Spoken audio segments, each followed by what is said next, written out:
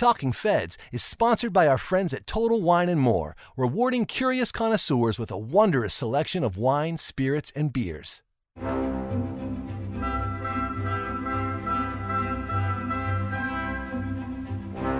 Welcome to Talking Feds, a roundtable that brings together prominent former federal officials and special guests for a dynamic discussion of the most important political and legal topics of the day. I'm Harry Litman. It was a week when the good, the bad, and the ugly were on full display in the United States Congress. House Minority Leader Kevin McCarthy sought to place two flamethrowers on the Select Committee to investigate the insurrection of January 6th. House Speaker Nancy Pelosi promptly vetoed the selections, at which point McCarthy took his ball and went home, promising to form his own committee to look into the true causes of the cataclysmic events. The Democrats in the U.S. Senate moved on two different tracks on infrastructure, attempting to pass separate packages, one huge with fairly strong bipartisan support, and the other ginormous with Democrat support only. The Republican minority filibustered the smaller of the two, yet Democrats insisted they had a path forward for enacting both bills. Members of the Senate Judiciary Committee were irate on receipt of a letter from the FBI sent in response to an inquiry they made 2 years before. The members claimed that the FBI and White House had pulled the wool over the eyes of the committee and the country in the 2018 investigation of the candidacy of Supreme Court Justice Brett Kavanaugh. To break down both the substance and the politics of these developments, we welcome to Talking Feds a blue ribbon group of expert commentators. And they are, in her first appearance on Talking Feds, Jane Mayer, the chief Washington correspondent at The New Yorker, where she has worked since 1995, before which she was the White House correspondent for the Wall Street Journal. She's the author of multiple books, including the 2016 bestseller Dark Money: The Hidden History of the Billionaires Behind the Rise of the Radical Right, which the New York Times named as one of the 10 best books of the year. Her work has earned her a long list of major awards, most recently the Nellie Bly Award for Investigative Reporting. Jane, welcome to Talking Feds. Great to be with such august company.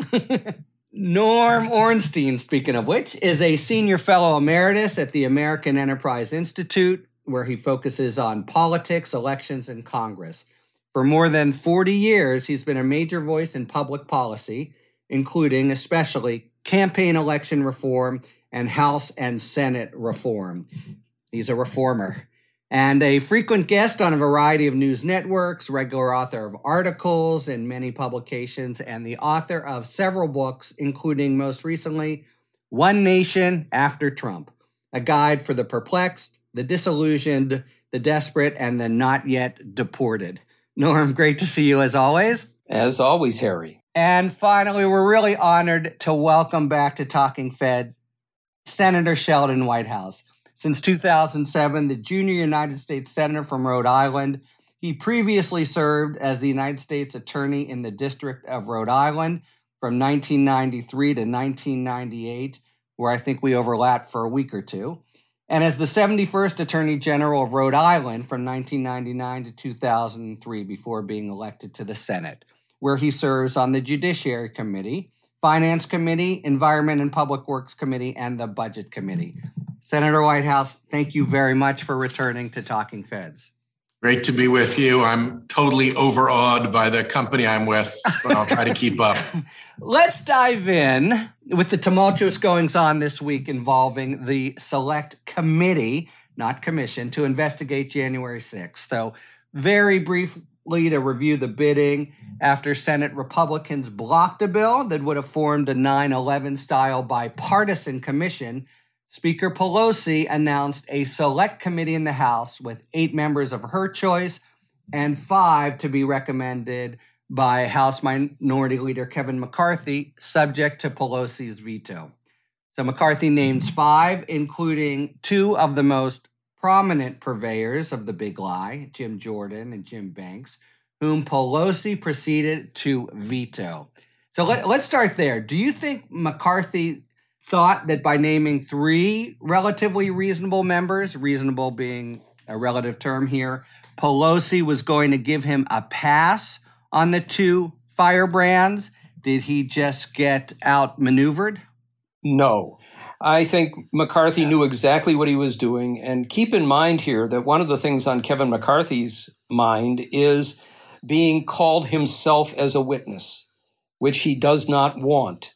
And what he wanted to do was to discredit this panel. So he very deliberately put on two people who were non-starters.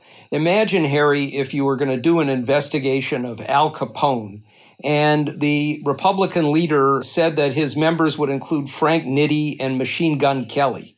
I don't think that that would be acceptable to any panel that was actually looking for the truth. And that's just what Kevin McCarthy did.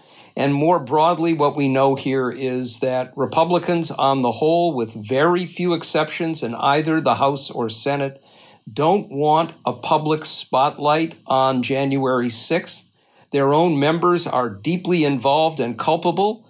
Jim Jordan, by the way, being one who consulted with Trump throughout all of this. And they want to turn the focus to other things. So this was a cover-up and an attempt to keep this from being a reasonable investigation. Do you think he realized that she would bounce them? I mean, now they've got to do their own separate kind of rinky-dink commission or committee, whatever it'll be, the Let's Find the True Killers little committee that I don't think anyone will listen to. But maybe it was a forced move. It's hard to imagine his proffering five that didn't include some of these jokers. So I understand what they wanted to do, but do you think in his calculation she was going to swallow and let them on? Or he knew that she would bounce them and it was just sort of for screaming rights? You know, he was poised to have a press conference right after this happened. He knew exactly what he was going to say. I think, in my mind, there's no doubt that he did this knowing that this would blow it up, and he could then just try to discredit this panel as a partisan effort. And I have to say, too many in the news media, starting with my friend Chris Cillizza, bought this and basically said, oh, Speaker Pelosi, now there can't be a bipartisan effort, as if having Jim Jordan and Banks would make it bipartisan. So he may get away with this a little bit more than he should have.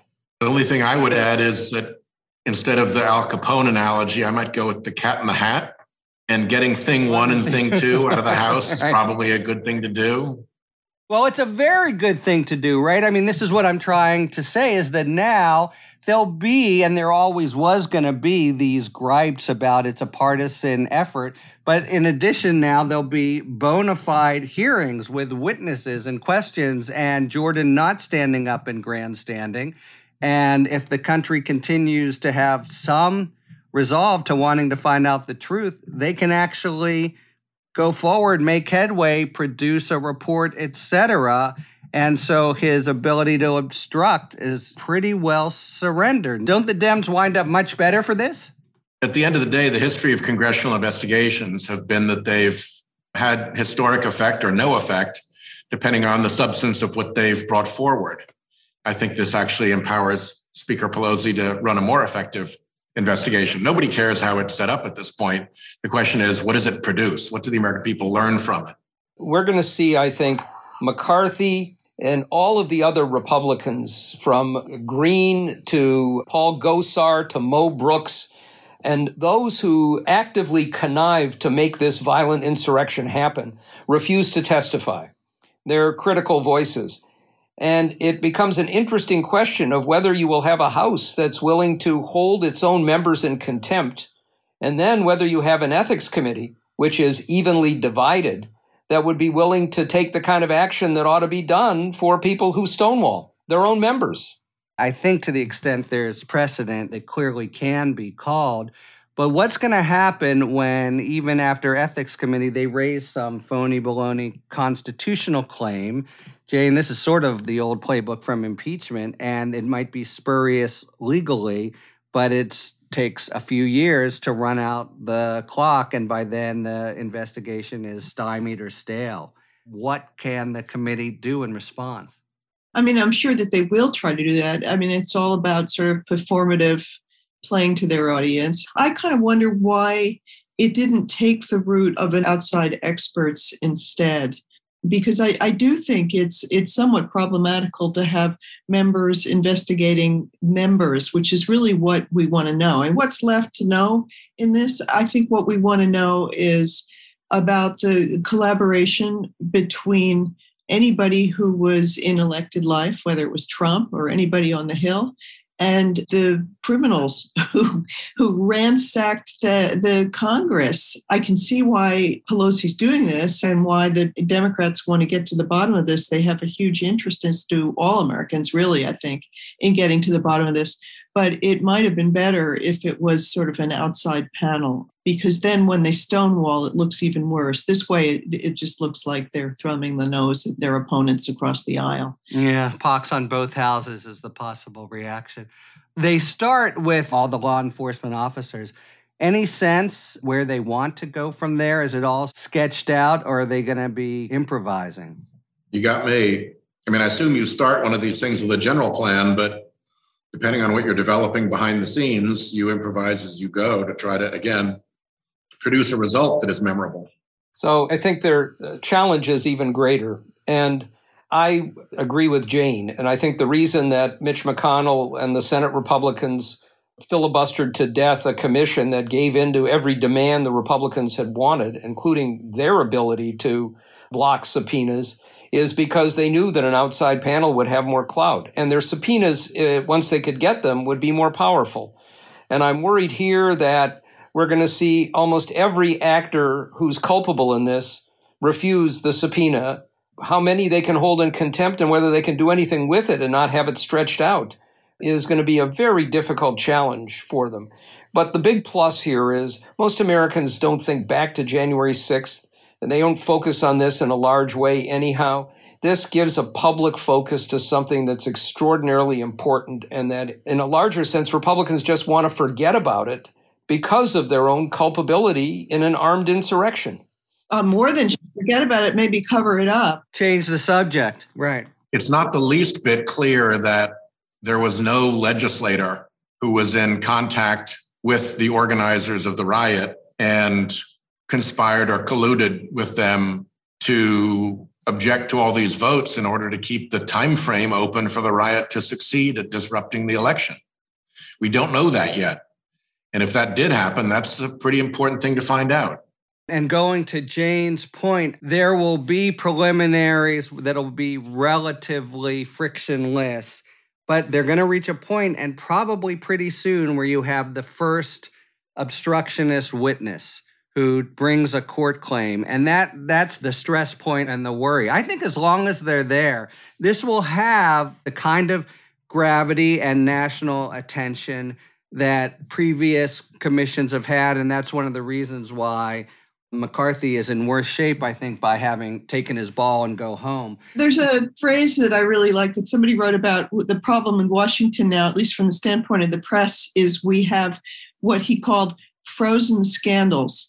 And what you used to have is a scandal. Often the press would have exposed it, and then Congress would have hearings and take action, whether it was the scandals inside the CIA, and you had the Church Committee that then investigated it. And what bipartisanship brought was seriousness of purpose and consequences.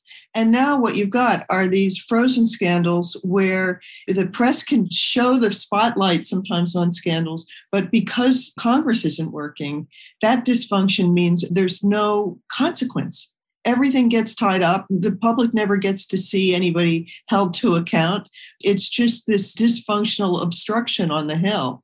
And that's what I fear will happen here. And it's really a loss because historically, you're not going to have a record that you need to have. Something this serious has to be investigated seriously, but instead it's, in danger of being turned into another, circus. Still, there's still some pretty good topics to explore. One very good one would be the Secret Service.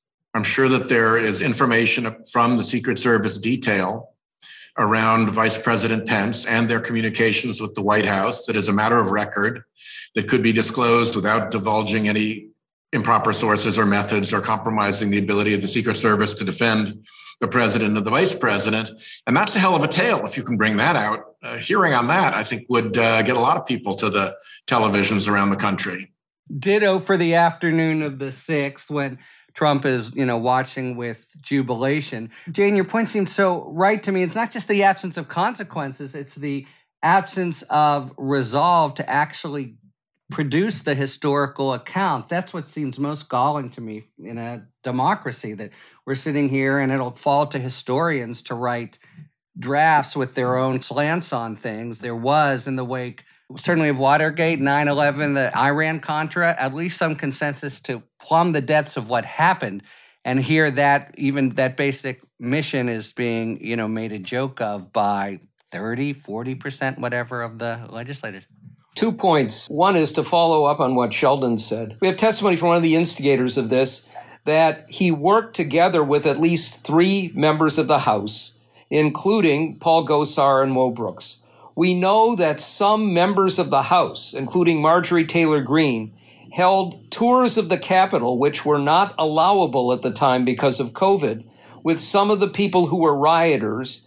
And we know that some members shared maps of the inside of the Capitol so that hideaway offices with no markings on them, they went right to them. So there is real collusion here. The second thing is the collusion between top officials put in place by Trump right before this happened, who deliberately delayed sending the National Guard, leaving the Capitol Police and the DC Police overmatched, outmanned, and embattled. We know that people like Kash Patel and others, including the acting Secretary of Defense, put in after the Secretary of Defense was pushed out, were a part of this. Can we get emails within the Defense Department, with the White House, with the president, with Mark Meadows, with others, that show that this was a direct attempt to try and make it more difficult to defend the Capitol? Getting access to those documents and to those people becomes absolutely critical here.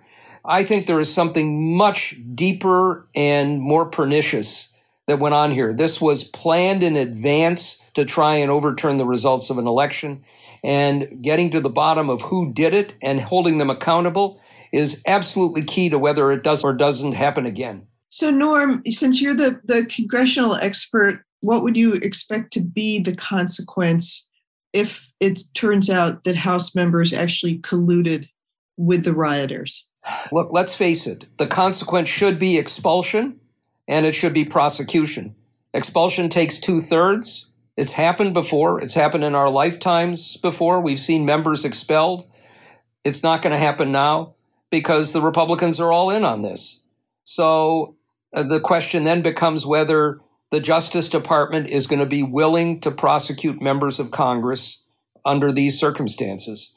Now, we've seen members of Congress prosecuted before, usually over financial misconduct, bribery, abscam being a good example, William Jefferson being another one. That's penny ante stuff compared to planning an insurrection to overturn an election in the United States, and that could have killed many members of Congress and the vice president. But I don't know if we're going to see Merrick Garland's Justice Department willing to go forward with that either. Let me make one nerdy legal point, which is if they were found to have supported an insurrection, they should be disqualified under the constitutional disqualification clause. That is, when it comes time to run again. It's a textbook action by anyone in their states or in Congress, a majority vote, to disqualify them going forward. And there's strong precedent for that if they were really found. So that would be a solid remedy. One other feature here is that for Merrick Garland to want to proceed with respect to misconduct by legislators raises all sorts of speech and debate, separation of powers concerns. But if it's a legislative body, all those concerns evaporate. And while Jordan and Banks may not respond to a subpoena from the Speaker of the House and from the committee, a lot of email services might, and you may be able to get some pretty interesting traffic between members and their offices and conspirators and rioters so that you don't actually have to have them cooperate. You do what any good investigator would do, which is you dig out the material first I love it when the senator goes back to his prosecutorial roots. Yeah. Well, I'm going there too because, look, I think we all appreciate Garland came in with no stomach for stepping on the hornet's nest of all these old prosecutions. The 1-6 investigation is the biggest in the history of the department. You simply cannot go all the way to run the table on the actual insurrectionists and then stop if there's any kind of evidence to pursue, even up to and including the president. That doesn't mean they'll indict, but they are going to have to go there, it seems to me. So that will at least speak to this question. There are rumblings from within the Justice Department that this investigation is not being pursued by the criminal division. It's fallen under the National Security Division, I guess, and it's not being pursued with the same sort of vigor that it might be. I've heard some sort of complaints already. I don't buy it. Do you buy that, Senator? I just can't see it there. And then I know some people from within. Clearly, at the beginning, they wanted this to be what I would call a mopes and dopes investigation, which you just round up all the yahoos on the street and bring them in and you charge them for trespass and whatever. And then everybody started hollering and saying, wait a minute, there's probably more to this than meets the eye. And you guys know how to do investigations where you go upstream to the kingpins, to the ringleaders, to the organizers and all that. And all we've seen so far in terms of, conspiracy investigations has been conspiracy among the mopes and dopes. It's just like an added count among the people who were there. So it'll be interesting to see if they bring anybody in ever who was not in the building. And that, to me, is a test of their seriousness. Yes. Yeah, but I don't think it'll be for lack of trying hard. The people who are working on this, and one thing Garland really has done is give leeway to the professionals. This is the biggest case of their lives. There's a common theme, I think, in both of these, and then let's move on, which is there's a mopes and dopes equivalent in the committee as well in terms of the certain stories, interesting stories that you can mow down. But if the heart of darkness here really is at the level of Giuliani, Trump Jr., even Trump himself, whether there'll be both the resolve and the political wherewithal to push through becomes in real doubt. Okay, can we leave it there for now, just because there's so much to talk about this week, and move on to the infrastructure bills? We're on this double track where there's the scaled down version that there's hope will pass with bipartisan support, and then the much more muscular one of $3.5 trillion with, among other things, importantly, a lot of climate change provisions. But it all seems to me for such a big bill, pretty open-ended. Am I wrong there? In agreeing to the $3.5 trillion, the members meeting in the Budget Committee room those two nights, many of us had a pretty good idea of the categories that the funding was going to go into. And even within those categories, some of the key projects and initiatives that they would be expanding or funding. And I think when agreement is finally reached here, that conversation has continued. Leader Schumer is continuing it. The chairs of the committees who are going to be writing the reconciliation measures are actively talking through what they want and how to do it. And going back to Chuck and knocking on his door saying, we want more. And so I think that's very vibrant. And I think by the time we get it passed, there'll be a fairly clear, if informal, understanding of where the funds will go. And it becomes an issue of writing it up and hammering down the final details and making sure that any final squawkers are taken care of. But I think under the surface, there's a lot more clarity about what is going to be done. And it just doesn't serve anybody's interest to put that into writing right now and keep it a little bit loose. So I think it's actually working about the way it's supposed to. Let me switch gears to then the smaller scaled down one. Some people might have been surprised that Schumer brought it to a vote a couple days ago, knowing that they would, or was the hope that they wouldn't filibuster it right away? What's the strategy there in seeming to accelerate that process? 2 cents is that the strategy was to give the process a boot in the ass, which it did. And the process responded by picking up pace and giving the promise that they'd have a deadline in fairly short order. We're talking about the bipartisan group of... Yeah. Chuck's obvious concern is that this is Lucy in the football and nothing ever comes together and his term as majority leader evaporates into the vortex. So I don't think that's going to happen at this point. It still could. Is Lucy here, Senator Manchin? No. McConnell. It's Mitch McConnell. McConnell is Liz. Oh. We've been through this kind of dance before. We did it for months with the Affordable Care Act, with Grassley and Enzi dragging things out when they had no intention of reaching a deal.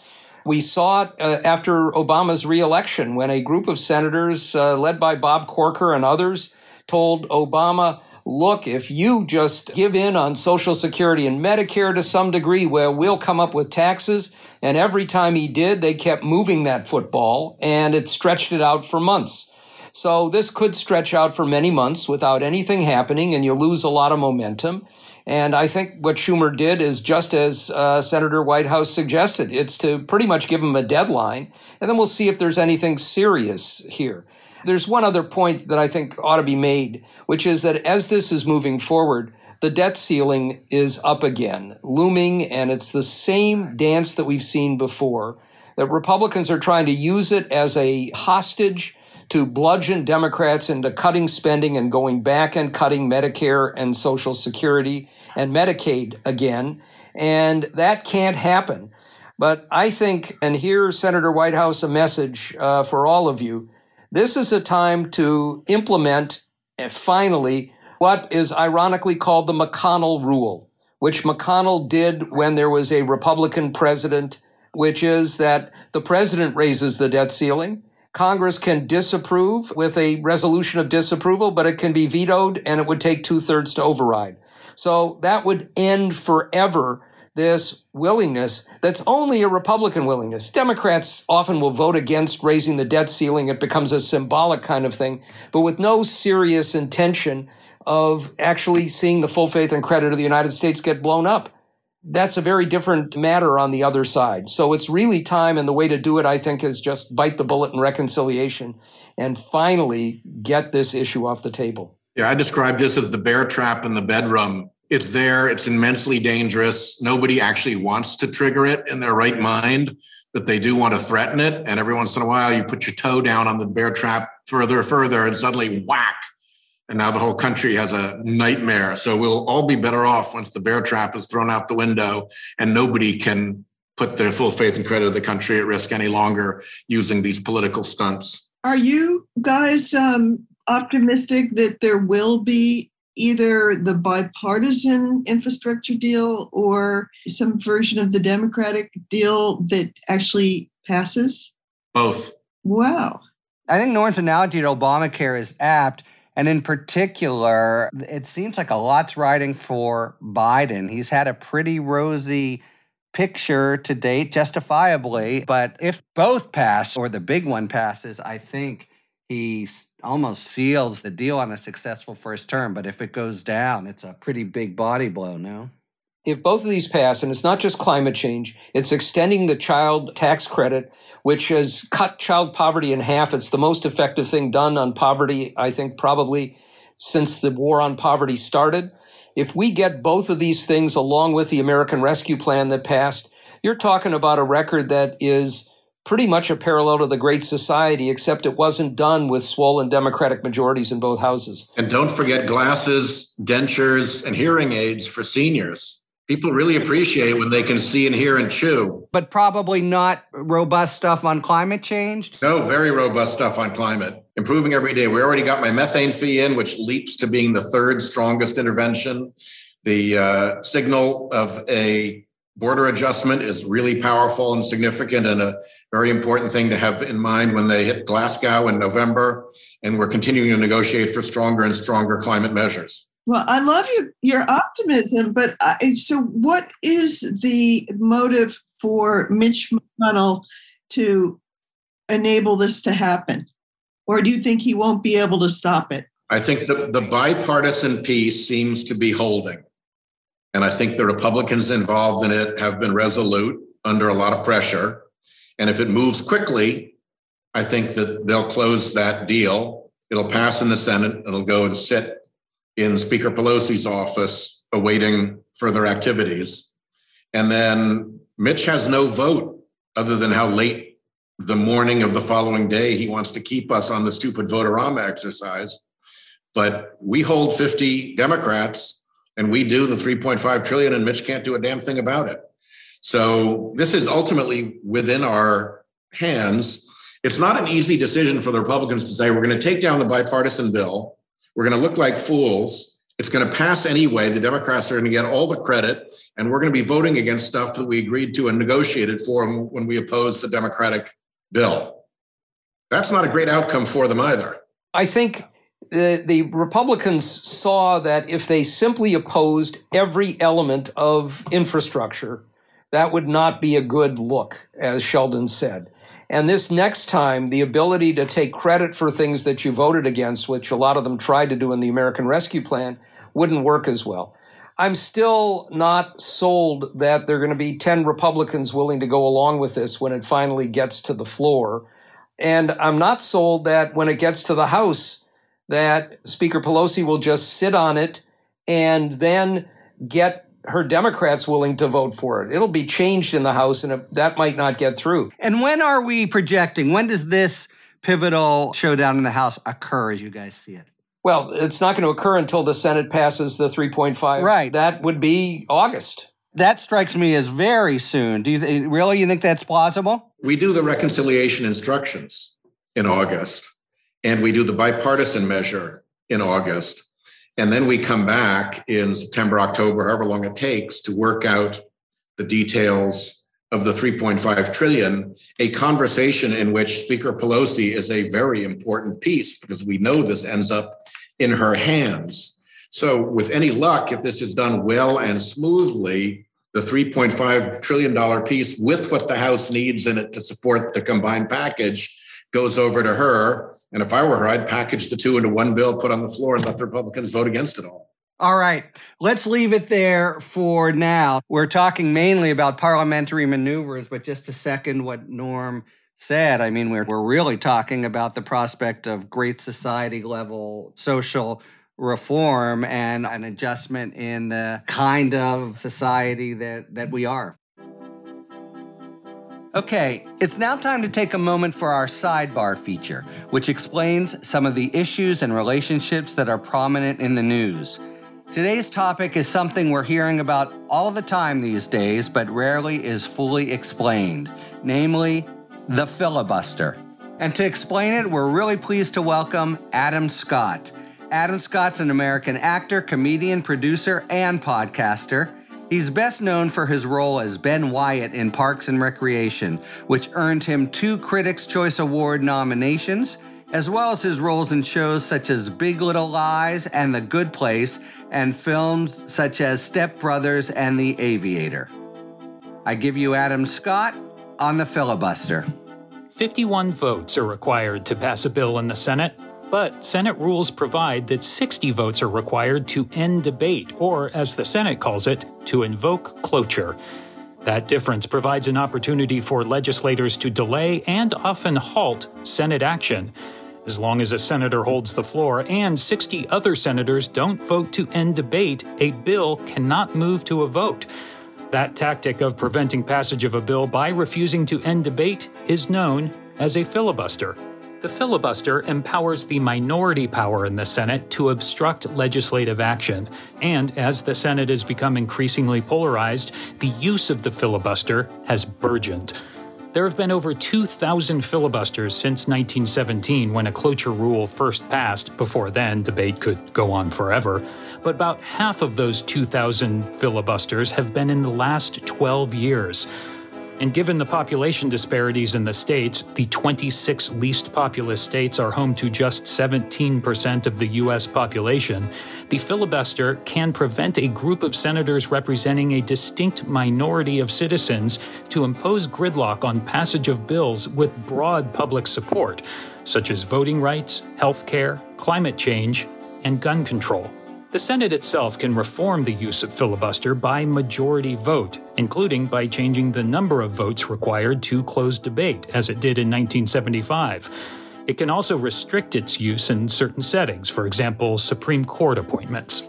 The filibuster has historically been used to hamper legislation targeting discrimination, with former President Obama referring to it as a Jim Crow relic. Today, the filibuster is being employed by Republicans in the Senate to prevent cloture and thus passage of voting rights legislation.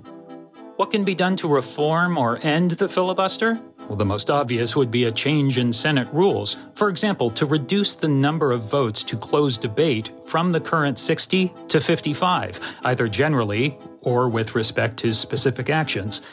A change in Senate rules requires a supermajority of senators, i.e. 67 of the 100-member body. There is another way that senators have devised to reform the filibuster with a mere majority vote. It is the so-called nuclear option. The Republicans used the nuclear option to eliminate the filibuster for Supreme Court appointments and thus permitted each of the Trump appointees to gain confirmation with fewer than 60 votes. To do it, the Senate Majority Leader brings a non-debatable motion for a vote and then raises a point of order, which is subject to a simple majority, and that cloture can be invoked. If that seems confusing, don't worry. The point to remember is just that a bare majority can reform the filibuster in particular areas, and the Democrats could do that today for voting rights.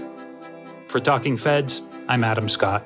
Thank you very much, Adam Scott. You'll be able to catch Adam on a brand new TV series, Severance, about a company looking to take work-life balance to a new low. Coming your way soon. Adam otherwise forgoes mention of any projects in favor of a general plea to all to please get vaccinated. And I'll just add to his message the amazing fact that of current COVID fatalities in this country, 99% are unvaccinated people.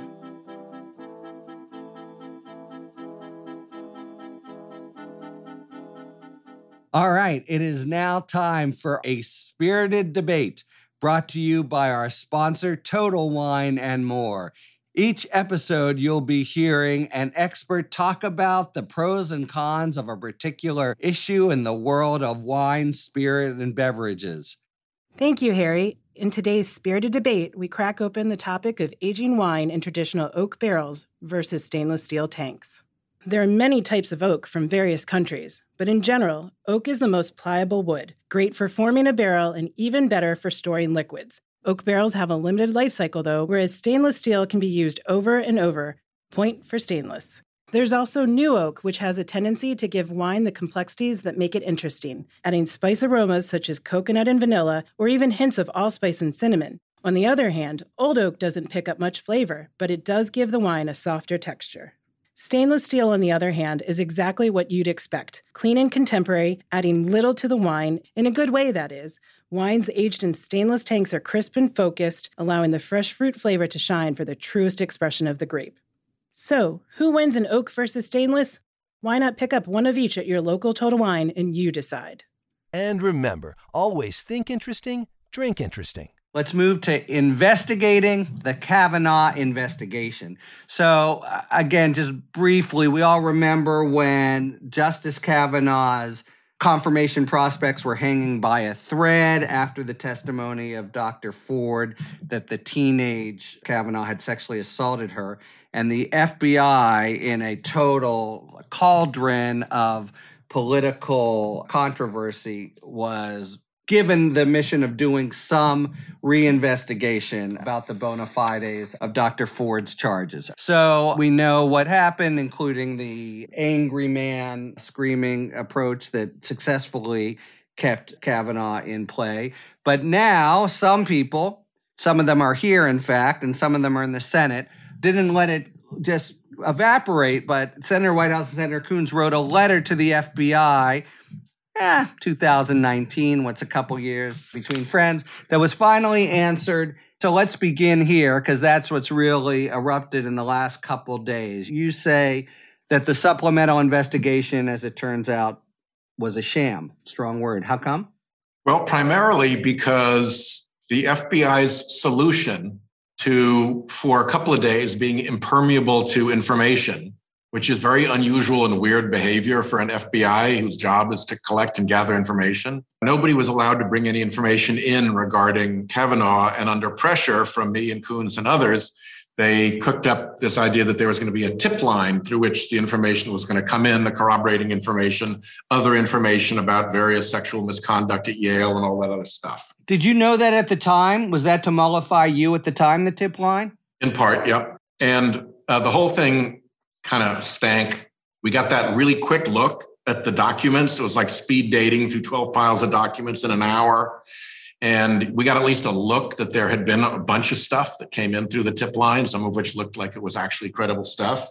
But nobody had ever looked at it. So we dug out that the FBI actually has tip line procedures, and then they refused to answer questions about whether they'd followed them. So it really started to smell pretty fishy. And as it turned out, and as I had predicted, this was not a tip line, this was a tip dump. And the tips went in the top of the garbage chute, and they all got run straight through the FBI without investigation, and then over to White House counsel, where they spilled out into the trash bin there for exactly zero further investigation. And the FBI let this happen despite knowing full well the White House counsel's conflict of interest regarding getting a legitimate investigation into Kavanaugh's allegations. Okay, and so now what are they saying? They finally did produce a letter with apologies for being slightly late. So now what's their defense? Their defense is Trump. When we said we were going by the book and when we said we were following all of our procedures, what we meant was we're following the procedure and nominations hearings of doing whatever we're told by the White House. That was not obviously made clear at the time, and the language lends itself more readily to a different reading, but that's what they're backpedaling to now. We was only following orders. Yeah, and by the way, everyone knew it at the time who was following it closely, that what was critical was whom they would talk to, including, by the way, Kavanaugh, who, might have been facing perjury charges, depending on what he said.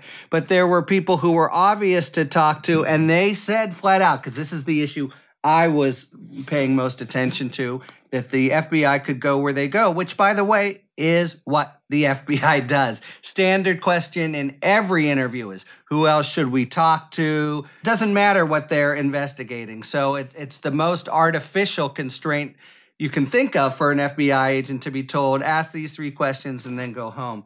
Jane, I think you've got a few thoughts on your mind about this. Well, I just want to say, as someone who was covering it at the time, how even though people knew at the time it was a bit of a sham, I think this is shocking and unacceptable. And I was interviewing people at the time who wanted to be interviewed by the FBI. They had pertinent and really serious allegations that they wanted the FBI to look into.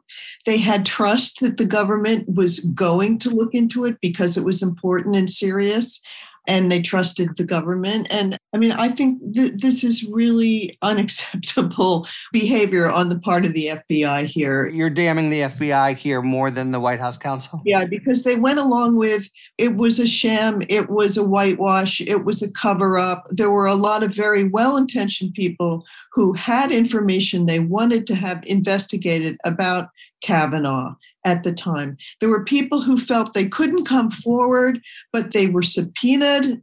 They would come forward. If they were asked by the FBI, they would tell what they knew. They wanted to speak confidentially to the FBI. They were willing to do it under oath.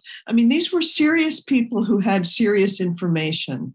And they reached out in some cases to the FBI, or they had attorneys reach out to the FBI. And what did the FBI do with that? Nothing. They just passed it on to the White House, which was, as Senator Whitehouse said, tossing it in the garbage, and maybe even taking note of who these potential witnesses were so that they could damn them later. Although they haven't taken out the trash, there's a chance that those will, in fact, be seen. They now are the repository of the current White House counsel. I want to just probe this a little bit more. The FBI does have this notion of we have a client for background investigations. So I thought the really rank injustice was to represent to the country, supposedly as a political capitulation, that there was going to be a real short investigation, and then to have countermanded it to the Bureau. Just following it through, Jane. So the White House counsel at the time tells the Bureau, talk to these 4 and nobody else. What's your view of what should have happened? That Chris Wray should have blown the whistle? Or why do you see the Bureau and not basically Don McGahn as the bad guy here? The Bureau set up what looked like they were saying, we're interested now in hearing what everybody might know about Brett Kavanaugh. And that sent a message to people who I was interviewing at the time. Finally, there's a way I can get this information across. And they tried. And I interviewed many people who called that tip line, and they were never called back. And I know from my own reporting that some of those people had very pertinent information that was important about his behavior at Yale that very much corroborated what Debbie Ramirez told Ronan Farrow and myself. This was stuff that I think if it had came out at the time, I think it might have changed history. I don't know. At least I think that the Senate had a right to review it and take it into account, and the public should have known it. But instead, it was all swept under the rug. And I think it's damning of the FBI's, you think that they are the people who, without fear or favor, are going to go dig into all pertinent information. And this turned out to just be nothing of the kind. And I think they took a hit to their reputation deservedly for this. And I hope that the rules, whatever, when they say they're following the book, I hope it was rewritten. The book here turns out to be, we do what the White House told us to. First, I agree with Jane. I think this is a corrupted investigation, and it goes right to the top. And Chris Wray has to be held responsible. Wait. The top of the FBI? You see them as the principal villain here, huh? Well, no, I see Don McGahn as culpable as well. This is basically obstructing justice. But there are two other points here. One is, we know that there was a kind of cover-up at the National Archives. We had a crony of Bush and Kavanaugh's put in place of vetting all of the documents from the time when Kavanaugh in the Bush administration was working on judicial nominations, and he said to the Senate in his confirmation for the appeals court and for the Supreme Court that he had no connections to Manny Miranda, the Senate staffer on the Republican side who hacked into Democratic emails and used them to try and influence confirmation hearings. If it turns out, as very likely these emails show, that he lied to the Senate in both confirmation hearings, that is even more disqualifying for a justice of the Supreme Court than the sexual misconduct that is there in the allegations. The second point is he had a huge debt, and he was on a public salary for years, and that debt just disappeared. We do not know who paid that debt. We don't know whether there's a corrupt relationship there.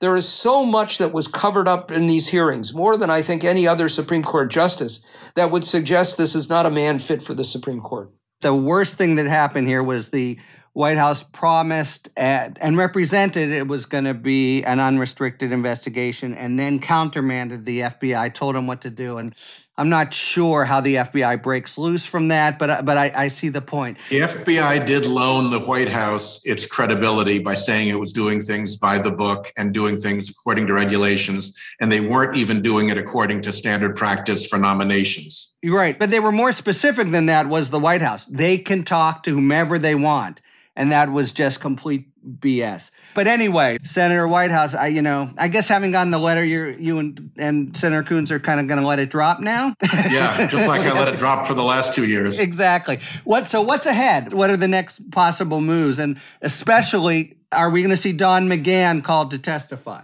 Ferret out the details so that we know exactly what happened from the FBI side first. We're talking about public hearings? Chris Wray's been called to a hearing already. It's been announced in the Nassar matter. It's going to be a long day for him. And then once we find out what we need to know out of the DOJ and the FBI, then we can ask some interesting questions of Don McGahn about what happened at the other end of the garbage chute, where all of these well-meaning, appropriate, pertinent, significant tips that Jane described just poured out onto the White House floor and got broomed out into the bin. You anticipate any flack from within the caucus saying, Sheldon, give it a rest? I'm just quoting what they would say. I would say, Senator Whitehouse, do you anticipate? No. All right. Jane, any final thoughts on this topic? As someone who covered the Clarence Thomas and Anita Hill hearings, and it's coming up on some major anniversary, I believe, I think it's depressing to think that the process has not improved, and it's never too late. I would like to see this process improved. That's a whole nother episode, actually, because what will happen with the commission, and is that just merely cosmetic? There's a lot to be thinking about, including I'm overall against it, but you've stated the best argument, I think, for actually changing life tenure in these 18-year terms. So the stakes wouldn't be so high and everything wouldn't be a blood war. So I think we can be confident that this won't be the last on this word. And we'll watch especially the Senator and Senator Coons. We just have a couple of minutes left for our final feature, 5 words or fewer, where we take a question from a listener. And each of us has to answer in 5 words or fewer. So today's question comes from Nick Pescatore, who asked, who should be most worried by the indictment of longtime Trump close friend Tom Barrack? His contacts in Trump's circle. Okay, perfect. Wow. Don Jr., other family, inauguration, corruption. That's 6, but okay. I meant Don Jr. as one word. Fair enough. Junior, just Junior. Okay. Also, justice officials who hid it. Wow. Oh, I'll say not clear, Jared and Ivanka. We are out of time. Thank you very much to Jane, Norm, and Senator Whitehouse for a fantastic and very full discussion. And thank you very much, listeners, for tuning in to Talking Feds.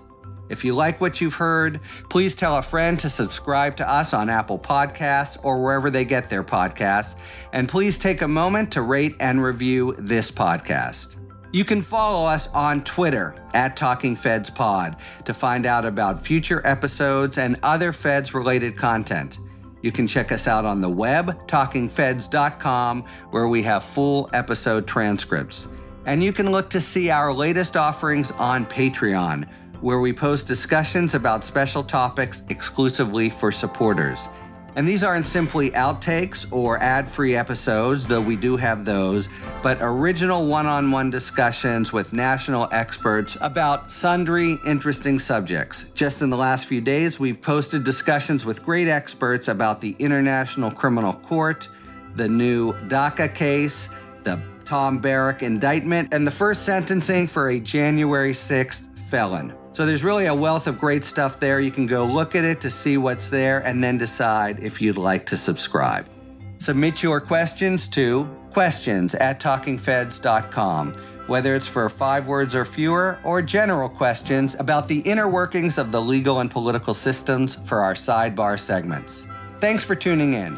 And don't worry, as long as you need answers, the Feds will keep talking. Talking Feds is produced by Jennifer Bassett and Record Edit Podcast. Our editors are Dustin Naus and Matt McArdle. David Lieberman, Rosie Dawn Griffin, and Olivia Henriksen are our contributing writers. Research assistance by Abby Meyer. Andrea Carla Michaels is our consulting producer. Thanks very much to Adam Scott for explaining the filibuster in our sidebar feature. Our gratitude is always to the amazing Philip Glass, who graciously lets us use his music. Talking Feds is a production of Delito LLC. I'm Harry Littman. See you next time.